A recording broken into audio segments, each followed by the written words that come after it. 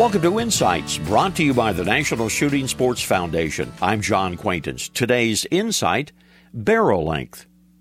The other day, I went turkey hunting with a friend of mine. Now, I was using a 12-gauge pump with a 20-inch deer barrel that had been modified to shoot a very tight pattern.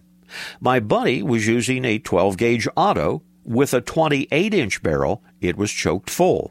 Now, his shotgun looked more traditional for the task at hand, turkey hunting. Mine, well, it looked more tactical. Both of us harvested a turkey on that outing. That raises the matter of shotgun barrel length. The fact is, longer barrels do not shoot further, nor do they shoot harder. What they do is they provide a longer sighting plane. But in our case, my buddy's long-barreled gun had only a bead front sight, and my short-barreled shotgun had rifle sights. Which one would you choose for the task at hand?